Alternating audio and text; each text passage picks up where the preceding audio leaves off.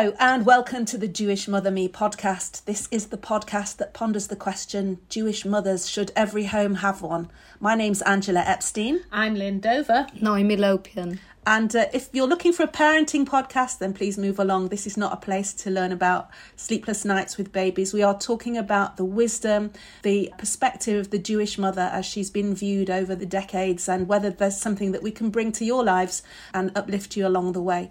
Today we're extremely privileged, given the time in which we're recording this, which is barely a week after Hamas launched their unprovoked and murderous attack on Israel, to be speaking to Devorah Kay, who lost her son in a terrorist incident about 2 years ago. And Devorah has very, very kindly agreed, given that she's speaking now from a country which is under attack, to tell her own story and perhaps enlighten us on the whole perspective of being a Jewish mother in this situation and what you can bring to other people as well. So hello, Devorah, and welcome to the podcast. Hello, thank you so much for having me. So Devorah, your son Eli, tell us what happened. So Eli was working, had recently relocated to Jerusalem after having lived in the south for a number of years after he finished his army service. And he had relocated to Jerusalem, and he had gotten a job at the Kotel, working for the Kotel Foundation. And he would go every day to work at the Kotel. And on this particular day of Sunday, the 21st of November, 2021, just coming up for a second anniversary of his death, he walked to work like he did every other day, the same route that he always walked, down through the Jaffa Gate and into the Old City. And he went through the Arab Quarter, the Arab Shuk, the Arab Market, that is very familiar to many of us because we walk it all the time. And as he was walking through there, Hamas terrorists gunned him down, opened fire, and he was the only fatality from the incident. And not only did he get taken from behind and shot numerous times, but after the Hamas terrorists passed him lying there on the ground, he shot him through his head as well, even seeing him lying there. And Eli was killed instantly, and basically that's what happened. But what I do want to add, which I think brings us in a way quite a lot of comfort, so to speak, is the fact that there is video footage to show that this Hamas terrorist hung around outside a Jewish school, which also it borders the Arab Quarter. And he hung around in the courtyard there while the children were playing with the weapon underneath his gown for 45 minutes, just watching these children. And for whatever reason, thank God, he decided to leave the school area and walk up the road and stood in a doorway. And as our son Eli passed by, he opened fire. He did try to open fire, obviously more than just at Eli, but thank God, no one else was killed. There were some injuries, and unfortunately one of those injured is a young man, newly married at the time, who is paralyzed from his waist down. But within 30 seconds, the terrorist was taken down by the police and the army in the area. So thank God he was not able to take his attack any further. When were you first aware of what happened? Where were you at the time? So I was first aware at about 9:15 or about 9:30 in the morning. This happened just minutes before 9 o'clock. My oldest son phoned and he said, do you know that there's been a terror attack in the Old City, and have you heard from Eli? And I said, wow, no, I don't know. And it was kind of, as I say, our first day back to normality, because we'd actually just celebrated our oldest son's wedding, and we just finished the Sheva Brachot, and this was like my first day kind of back into some kind of normalcy. And I was sitting at my desk, I was studying, and I was like really quite focused, and I hadn't been checking on the news every 30 seconds like we are now. And I didn't actually know. So that was my first indication that there'd been an attack.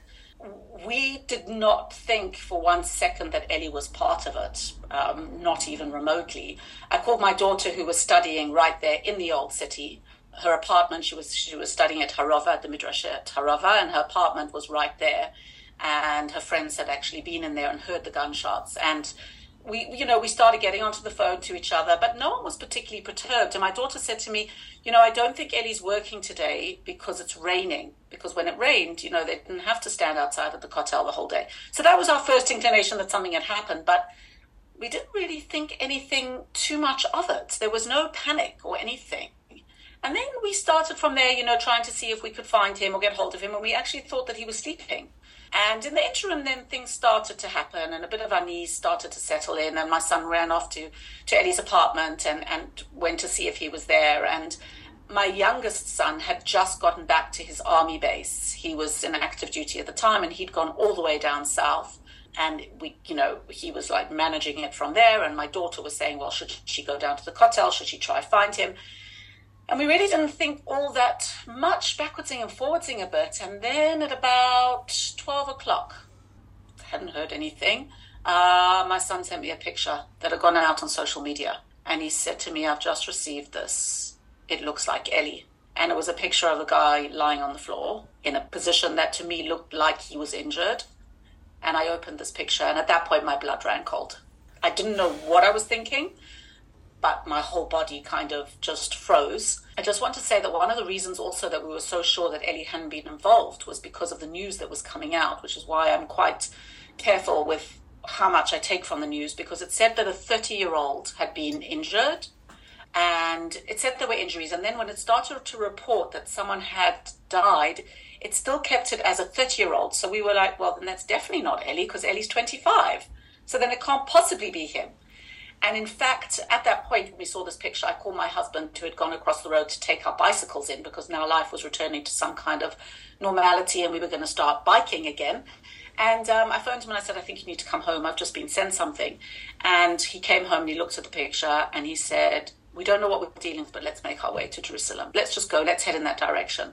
And so we got into the car and we agreed to meet my daughter at Mamilla.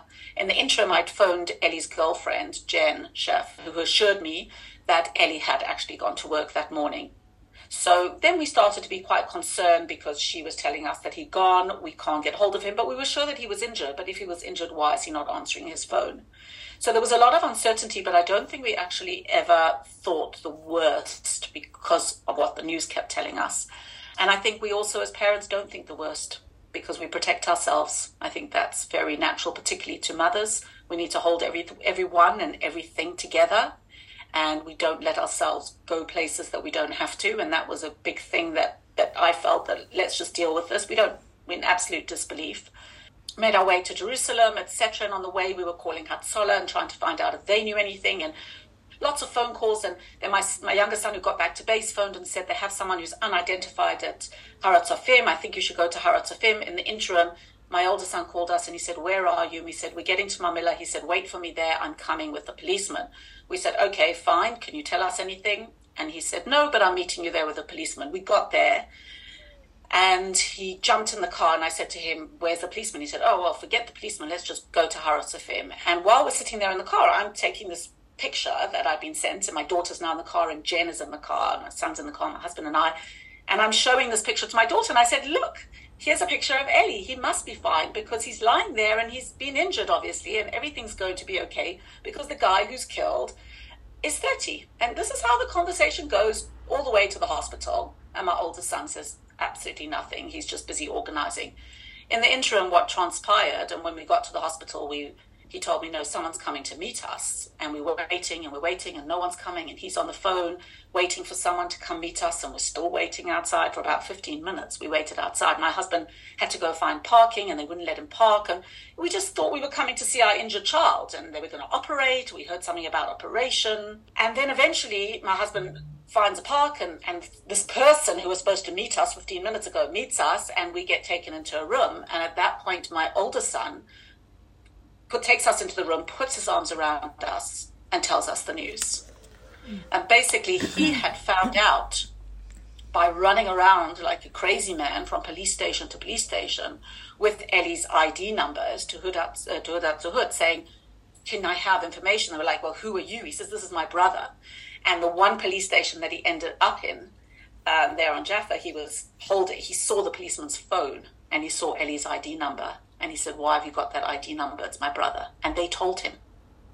there and then. And from the time that they told him the news, all the time that he came to meet us at Mamilla, that he sat in the car, that he heard me talking to my daughter, that he took us to the hospital, that he stood outside waiting for the social worker who was going to break the news. He knew what had happened, but yet he didn't want us to know yet in a place that we weren't safe. He said he could only tell us in a place that he wanted us to be able to manage and not have to then drive from there. So this is must have been at about 1:30. So from all this time, no one told us. And we literally tracked Ellie across Jerusalem. And basically that's how we heard the news. Needless to say, my youngest son was on his base all the way south. So my older son called him and told him basically at that point that he needs to come and that this is what's happened. And he had, it took him a little bit of time to get himself into action, and he got on a bus, actually, public transport, to come to meet us. And unfortunately, he didn't get to the hospital before Ellie's body left, but he did get there. Devorah, as anybody who is a humanitarian would think, what a waste of a beautiful life. But as his mother, can you even begin to tell us what was going through your mind when you heard that it was definitely Ellie and that your beautiful boy had been taken from you in these savage and most brutal and pointless way? I think, as I maintain, and I have maintained since that time, that on hearing the news, aside from the immense shock I went into, I turned to my family and I said to them, we will be okay. We will be okay. We will get through this. And I think that has been kind of the mantra that I myself have carried with me from that time. I do not have any of the answers as to why. I cannot even process the idea that the meaning of life sometimes has to end at a young age. But I do believe in my heart of hearts that Ellie accomplished more in his 25 years in this world than some people accomplish in a lifetime. And I am so grateful for that. And I feel that Ellie has left us with a legacy and a job that we need to do and that we need to impart and that we need to be part of in the land of Israel. And one of the reporters asked me during the week of Shiva, and he said to me, so where are you going now? Are you going to leave? And I said to him, where am I going? Who's going to have us? This is the Jewish people. These are our people. Where are we off to? They get it. They're with us. And I think what was so overwhelming for us, just to put it in perspective here, we'd only made Aliyah 10 months before. We'd made Aliyah in the heart of COVID, into our hotel room, locked up with the threat of a 5,000 shekel fine for leaving our room. That was our welcome to Israel. Where had you come from? We'd come from South Africa. So we grew up, we brought up our family in South Africa. I myself grew up in London. And then together with my husband, we brought up our family in South Africa. And one by one, Ellie being the first, our children had come to Israel and served in the IDF and worked here and lived here. And we basically followed our kids, but we'd had a heck of a 10 months.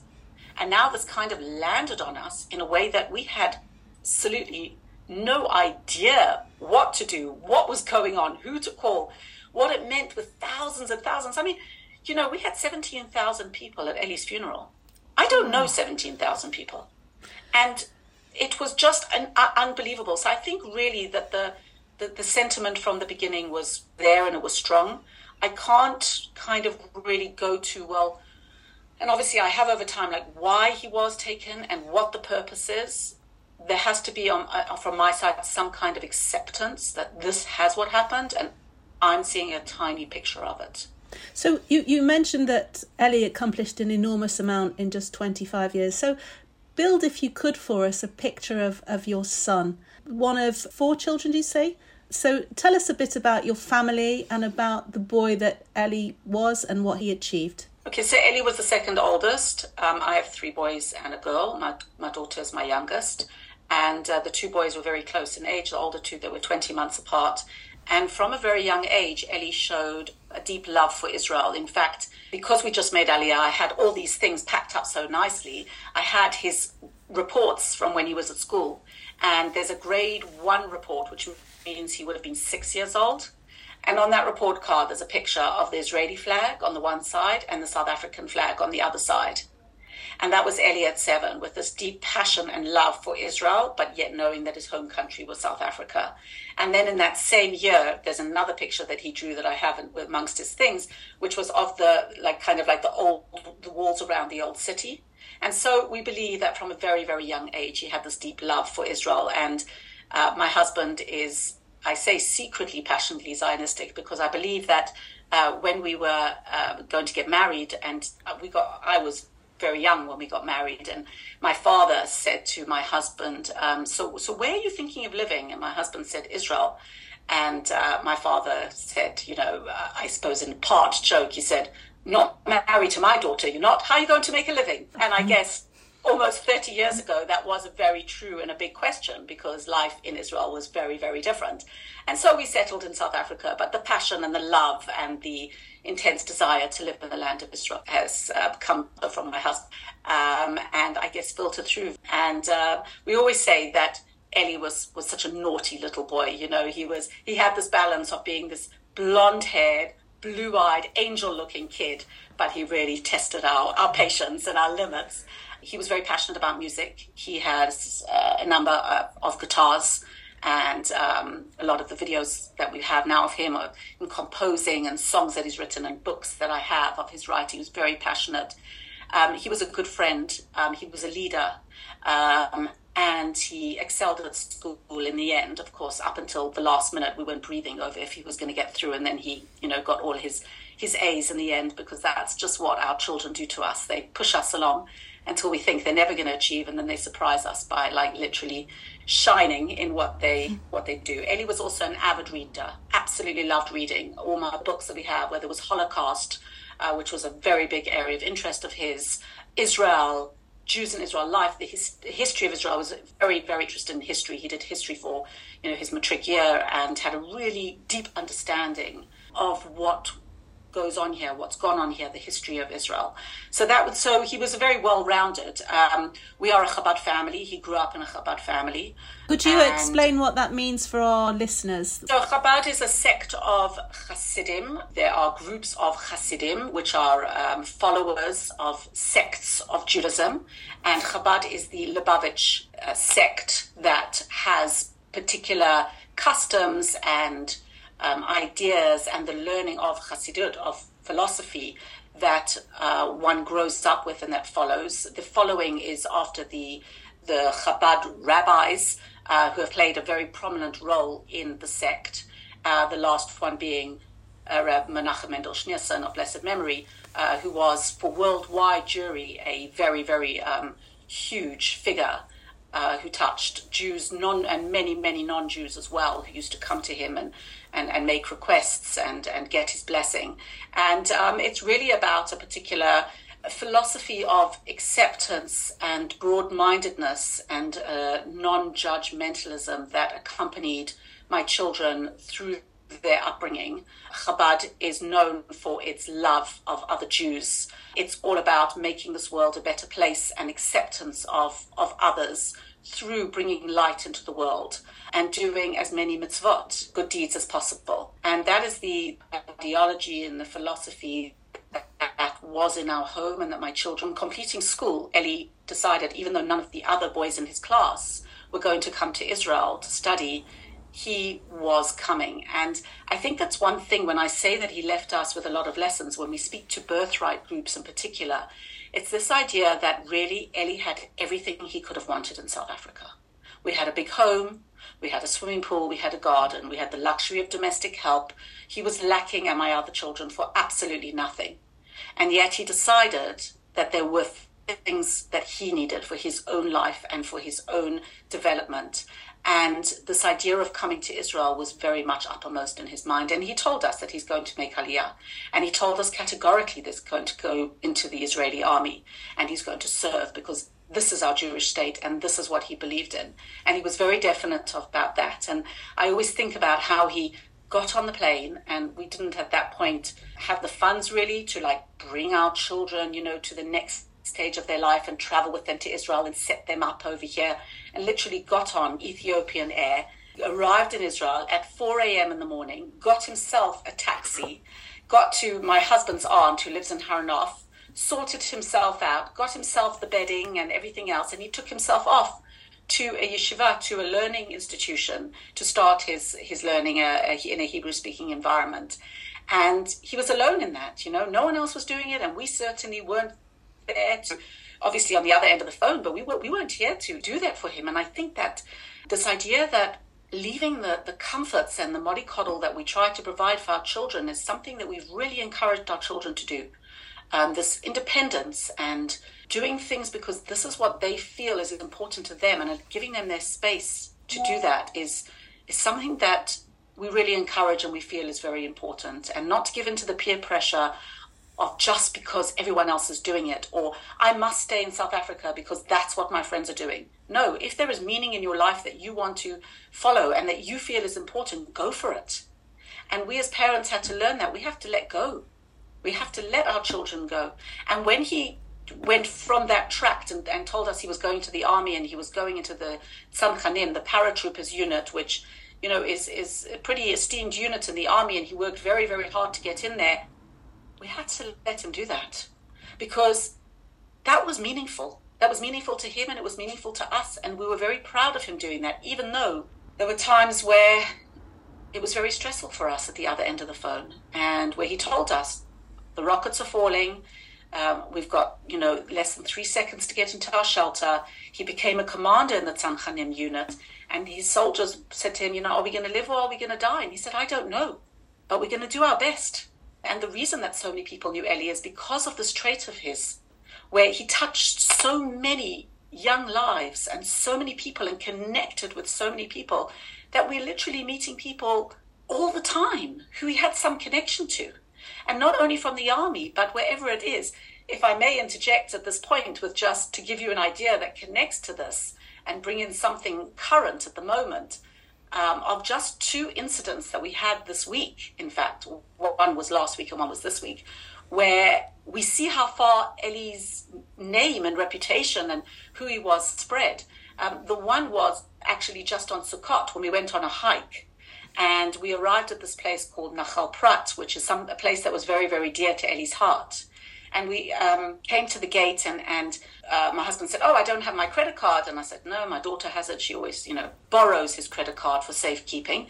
So I said, don't worry, give the lady your phone and use Apple Pay. We're still a bit antiquated with these things. So he said, okay, I'll gave her the phone. And after the payment went through, she held his phone, and just before giving it back, his screenshot came up. And in that picture is my daughter and Ellie together, and Ellie in uniform. And the young woman behind the counter, she said, you're his parents? We said, yes. She said, I knew him. I was with him 2 weeks before he died. And she wanted to keep talking to us, but we had a whole line of people behind us trying to get in. It was Chol HaMoed, Sukkot, which is, the festival of Sukkot, where everyone goes on day trips here. And she wanted to just talk to us and tell us about him and how she knew him.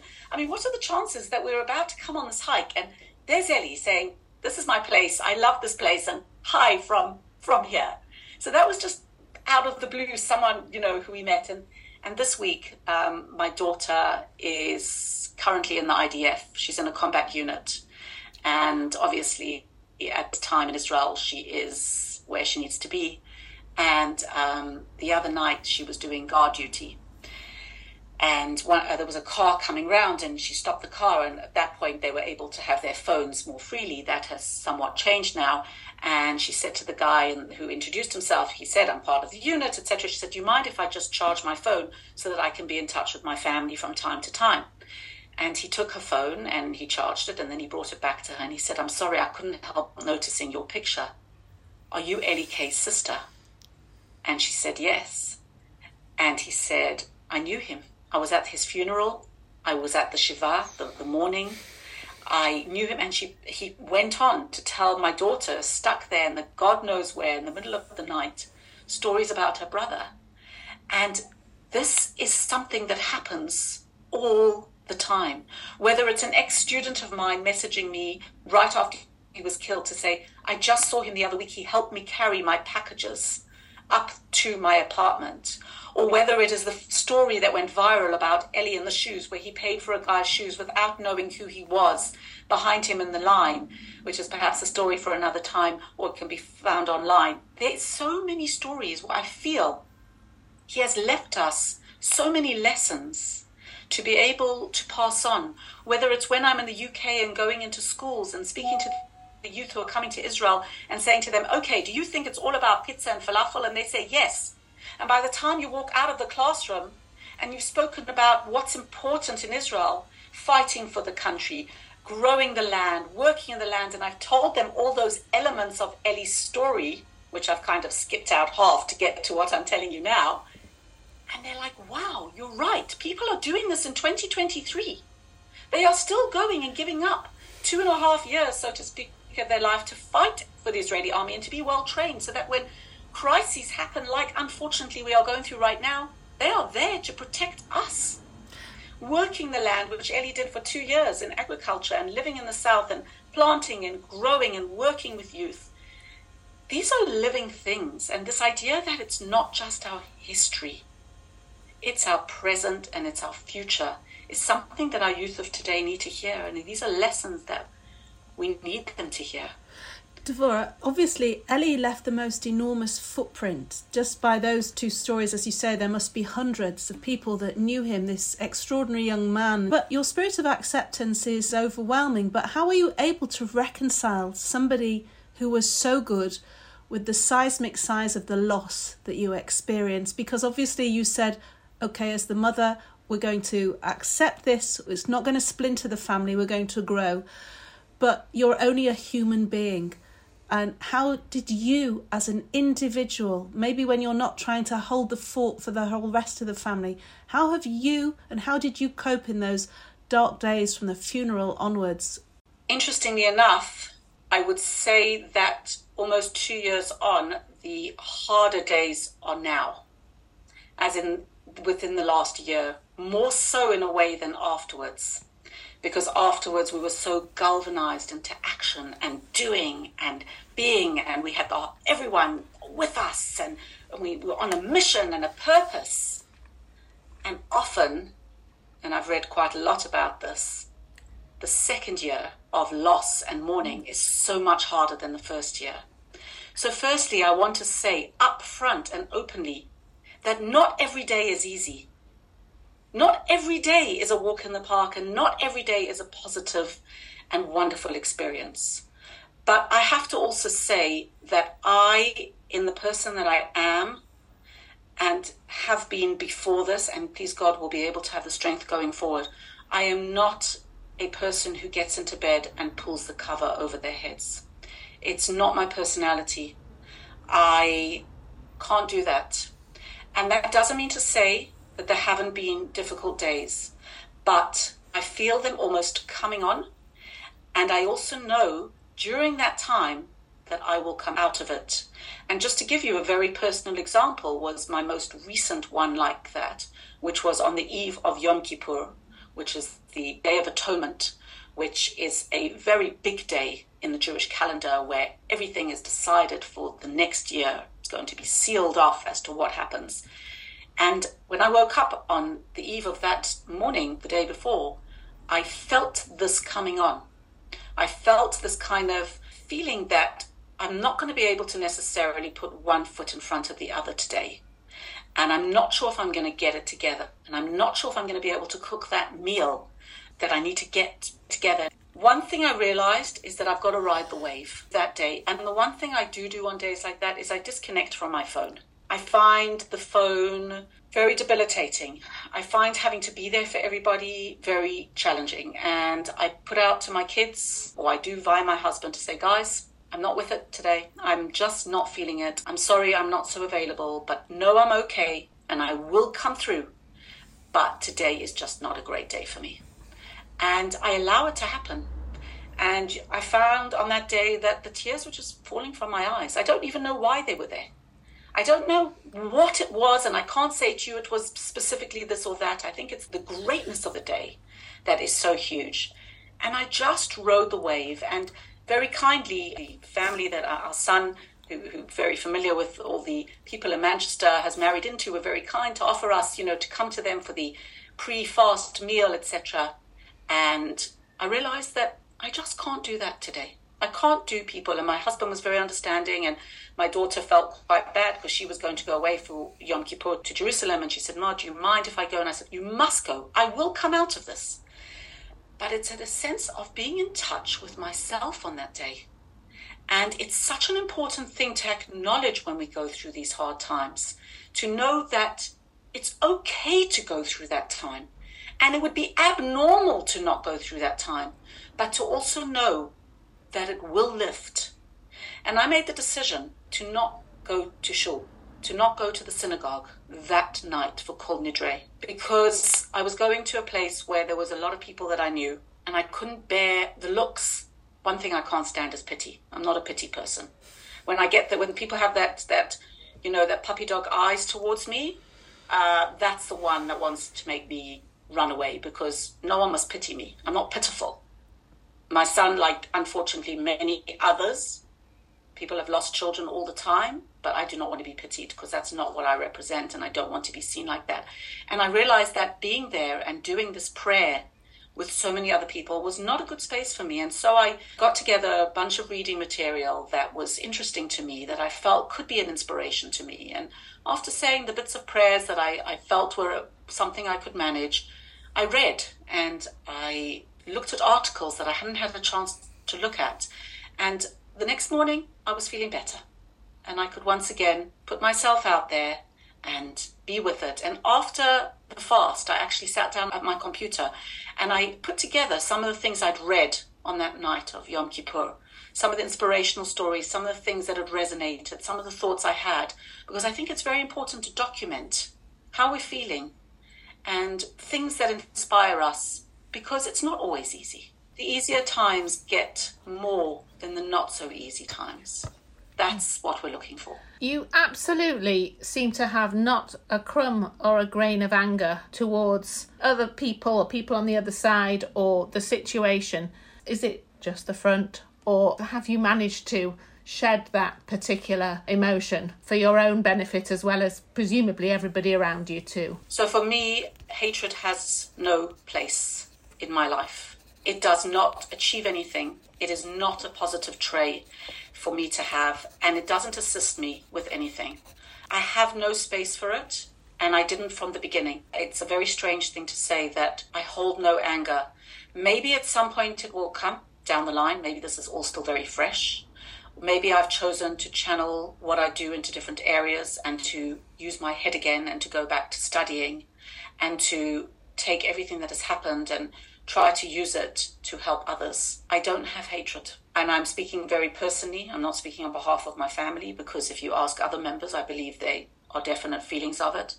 But I don't know what to do with hatred, because hatred is something that is going to hold me back. And I don't have space for an emotion that is going to hold me back. And I'm not saying this to be a martyr. I'm saying it 100% honestly. I, Devorah Kay, do not have hatred. I don't know why. I don't know when it's going to hit me. One thing I can tell you, though, is that I choose to not walk past the place that Ellie was killed, whereas it's a place that my husband frequents all the time because he subsequently does work at the Kotel once a week. I can't go there. I feel evilness there. I feel impurity, and I feel hatred there, and it's not a good place for me to be. I have been there. I was there on the first yard site on the first anniversary of Ellie's death, and I've been there one other time. But I will not go there by choice, because it does nothing for me. It doesn't help me or anything that I want to be involved in any way. And that's honestly how I feel about hatred. I admire how you recognize and understand your feelings with yourself, and I also admire your courage to share these feelings with your family, because as a mum we always feel like what you said, keep the family, hold the family together, and to let your adult children know that it's okay for mum not to be okay, and mum will get through this. I think that's a very powerful lesson and a very honest lesson. And I wanted to ask you something also perhaps personal that you said on Yom Kippur.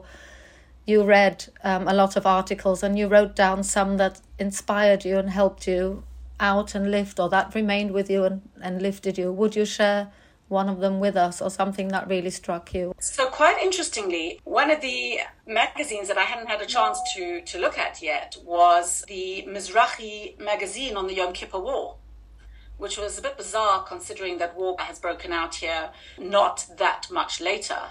And I really read into that, and I found that very, very interesting.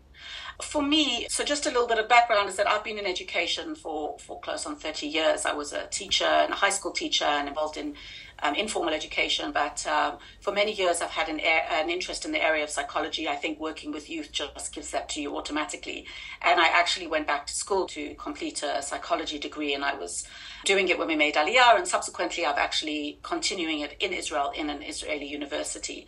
So for me, a lot of the inspirational stuff that I find is also about this belief that I have in this area of psychology. And so therefore, sorry if some of these things that I find inspirational are not necessarily things that maybe other people would. It's not your typical inspiration. But for me, the ability to see people overcome difficulties by using the brain, to train our brain to be able to do things that we thought impossible. And in one of the magazines, there was a talk about this with one of these TED Talks that the chief rabbi, the late Rabbi Lord Jonathan Sacks, spoke about a man who'd had a stroke and was able to then reteach himself and reuse his brain to get the right side of his brain working. And these are the kind of things that interest me in psychology a lot, that we have so much power within ourselves to be able to create new synapses that can assist us in helping ourselves.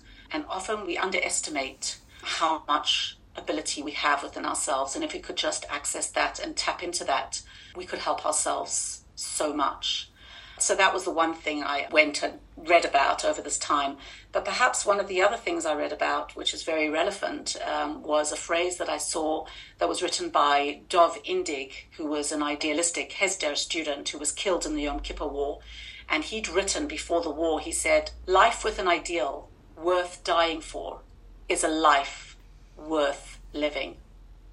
And this idea that Jewish blood is no longer cheap, and that every soldier has sacrificed and every victim of terror is probably felt as such a huge loss. And he spoke about this idea that if the state of Israel is a Jewish state, in which the life and the culture and the spirit of the Jewish people are being renewed, in which the Jewish people are strengthening their Jewish identity and developing it, then it's worth living here and even fighting if necessary, and even dying for it if it is so decreed. And this was really something that resonated, because my youngest daughter is in the army and she is almost at the end of her service, please God, and she is in an active combat unit.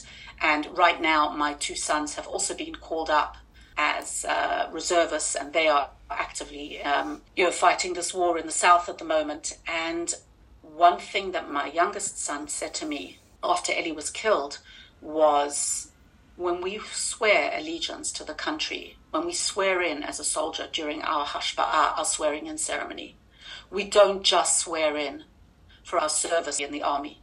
It's a swear in for life.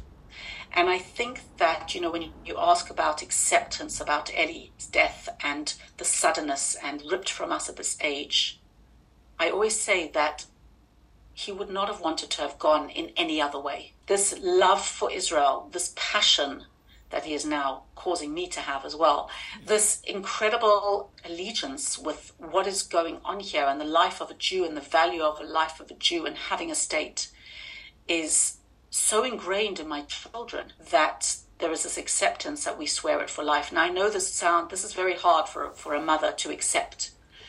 But when I say I'm proud of them for that, I feel that I'm proud of my children for having morals and values that are worthwhile and that are important. And they're important as Jews and are important as people.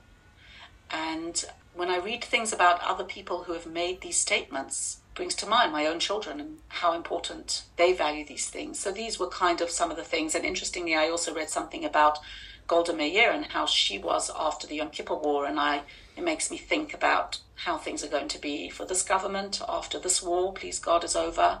And what they're going to be saying then, but I'm not going to take this on a political way because I'm not qualified to have this conversation, and it would just be about things that I think, which I don't think are of value to mothers right now who are listening to this in terms of hearing my opinions. Well, your opinions are extremely valuable. It's a great source of sorrow for all of anybody who is a member of the human race, never mind the Jewish race, that you have had to endure such horrible suffering in order to help refine the thoughts that you already had. We're recording this at a time when we're nearly a week and a half into this murderous, unprovoked attack by Hamas, who are internationally recognised as a terrorist organisation. This is a fight between good and evil. This is not about territorial expansion or age-old need for land space. Your late son was a victim of the very people who themselves have now committed such acts of barefaced savagery and horror. We've seen some of the terrible things coming through on the media. What can you say to people who are trying to somehow in their minds, be it for not necessarily political, but somehow trying to reconcile the very abyss to which human beings can fall into? You know, our good friend here, Noemi, is the daughter of Holocaust survivors herself. Her late parents would have known such things. You've had this ringside situation where you've had an experience of the actual horrors of what human beings can do. Can you offer any kind of hope for humanity, bearing in mind that 2 years from losing your son, this horrible, horrible hatred, this vicious behaviour is still continuing? I think that we need to know in our hearts of hearts 100% that the land of Israel was given to us as Jews. We have to believe in the Torah, in what we learn in the Bible, and we have to know that, please God, there have been many promises that have been made to us as Jews. And just this week's Torah portion and the Haftarah that is being read, the after Torah reading, talks exactly about this point as to what God has promised to the Jewish people. I am quite, in a way, disconnected to what is going on at the moment in a strange way. I am not watching the videos that are being put out. I am not engaging in all the stories. And perhaps that's a protection for myself because I have seen it firsthand. I don't have capacity to take on and take in the horrors, the barbaricness, the hatred that is out there and that is going on. I can only say, and perhaps this is not kind of the answer you're looking for, that I am so disconnected at the moment in so many ways from that part of what is going on that I almost can't answer your question. It sounds very strange, but I haven't processed what's happened here in the last 9 days. I can't process it right now.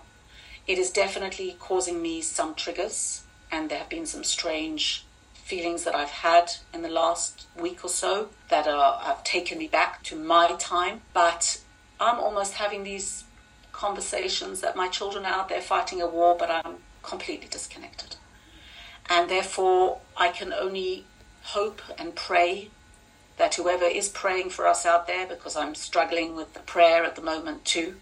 So it's not just being disconnected from, I have no words for what has gone on. I'm struggling to connect to what I should be doing, which is the prayer and the Psalms and everything else. And I'm just trying to put one foot in front of the other at the moment. And I'm blessed to be in a community that has many soldiers who have gone in, and we are all there for each other. I'm doing my bit, and I'm fundraising and this and that. But it is, the enormity of this is so much that actually I don't think I'm processing.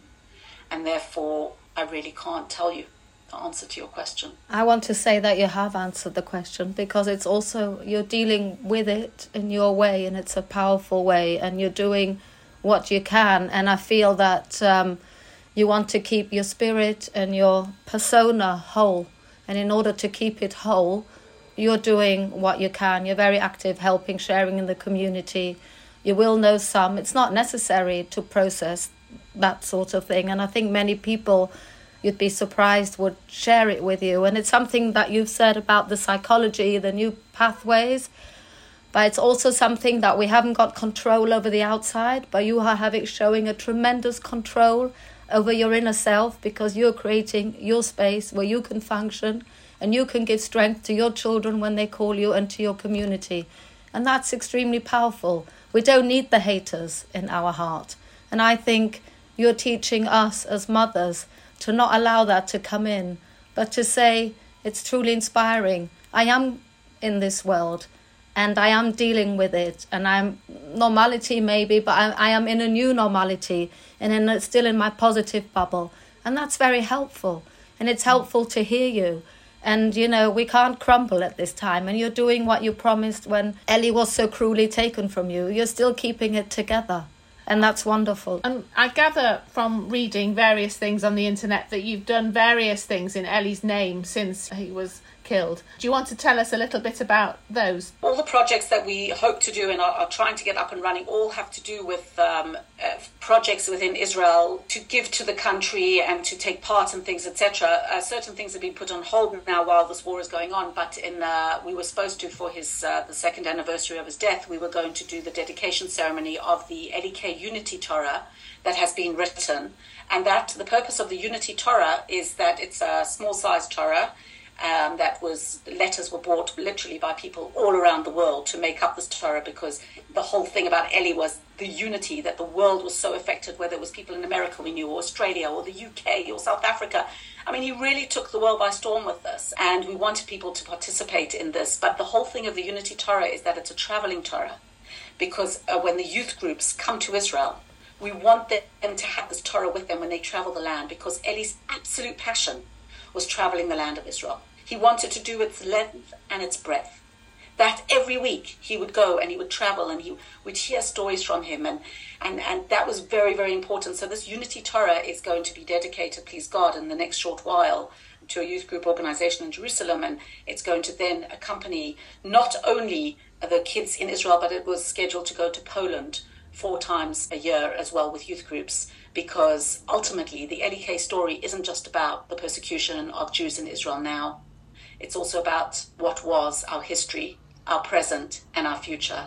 And we need to make sure that it goes to the history, it's in Israel with the present, and it travels with our youth, because they are our future. So that is one of the projects that we've now completed. There's also a piece of land that we have recently acquired, and we are going to start planting on it and do an agricultural project, because that was also Ellie's love and passion. And one of the nice things about that, not only are we doing wine where people can actually buy a vine with their family name on, and that they have a piece of, a project to do with the Devorah Kay project, but when the youth groups come, we have this in an area where the youth groups are going to be able to visit, and they're going to be able to partake in projects within that. So that's another project that we are getting off the ground, and please God, we will have grapes, and we are doing a white label for the Devorah Kay project. And again, it's about working the land, loving the land, learning about people like Ellie and others in this area where this vineyard and other agricultural projects are taking place. And in addition, we, please God, will have at this hike site in Prat, we're going to set up what they call here an andarta, which is when you come to the end of the hike, often there's nowhere to kind of end it. And the Friends of Ellie are looking to do a project where we're building a site, and there's going to be benches and picnic tables and shade and water available, etc. And there'll also be a information button where you will hear the Devorah Kay story, and it's at a beautiful site looking over this gorgeous land of ours where the hike will end. All of these projects obviously require funding and permission, and permission we've now got for a lot of them, and we've set up a website, LEK.org, where there's donation button if people want to partake in any of these things. And it's really about enhancement in the land of Israel and doing projects within this country that will make this country even more special than it is. And that's really just some of the things that we've done in this short time.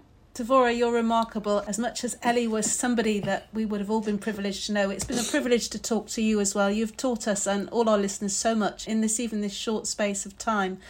Before you go, the thing about Jewish mothers that have come through the centuries is they were known for apart from their humour and their desire to feed us till we can't eat anymore, is their wisdom. If there was, say, one phrase or that you carry around with you, is there a mantra in your head or a phrase that you came from your own mum or that you've developed that you would share with people so they can have this phrase to walk with them? One thing that jumps up at me that I use very, very often is you've got this. Because when things come our way, you have got this. You just need to grab onto it. You need to ride it, whichever way it's taking you. And you know that you've got this, because we as mothers, we have this. And we might not have it all the time, and we may have those lows, but we need to recognize those and we need to embrace those. But we do know that whichever way it goes, we've got it, and we're there for our spouses, and we're there for our children and our grandchildren, because that is the nature of a mother, and even more so of a Jewish mother. It's in our DNA, and we've got this. You really have got it, Devorah. So thank you so much for sparing this time, especially at this very challenging moment in Israel's history. You have been listening to the Jewish Mother Me podcast. My name is Angela Epstein. Naomi Lopian. And Lynn Dover. And you can find us all over the place. On Spotify, Instagram, Apple, all those different platforms, and on Facebook, and our carefully curated Instagram page where Lynn will very much happily receive any ideas, won't you? or suggestions or subjects you might want us to cover or talk about. And just remember, we want to hear from everybody over the Jewish Mother Me podcast. And thanks to Phil Salter, who brought you Jewish Mother Me on behalf of Northern Air Productions. Until next time, bye. bye. Bye.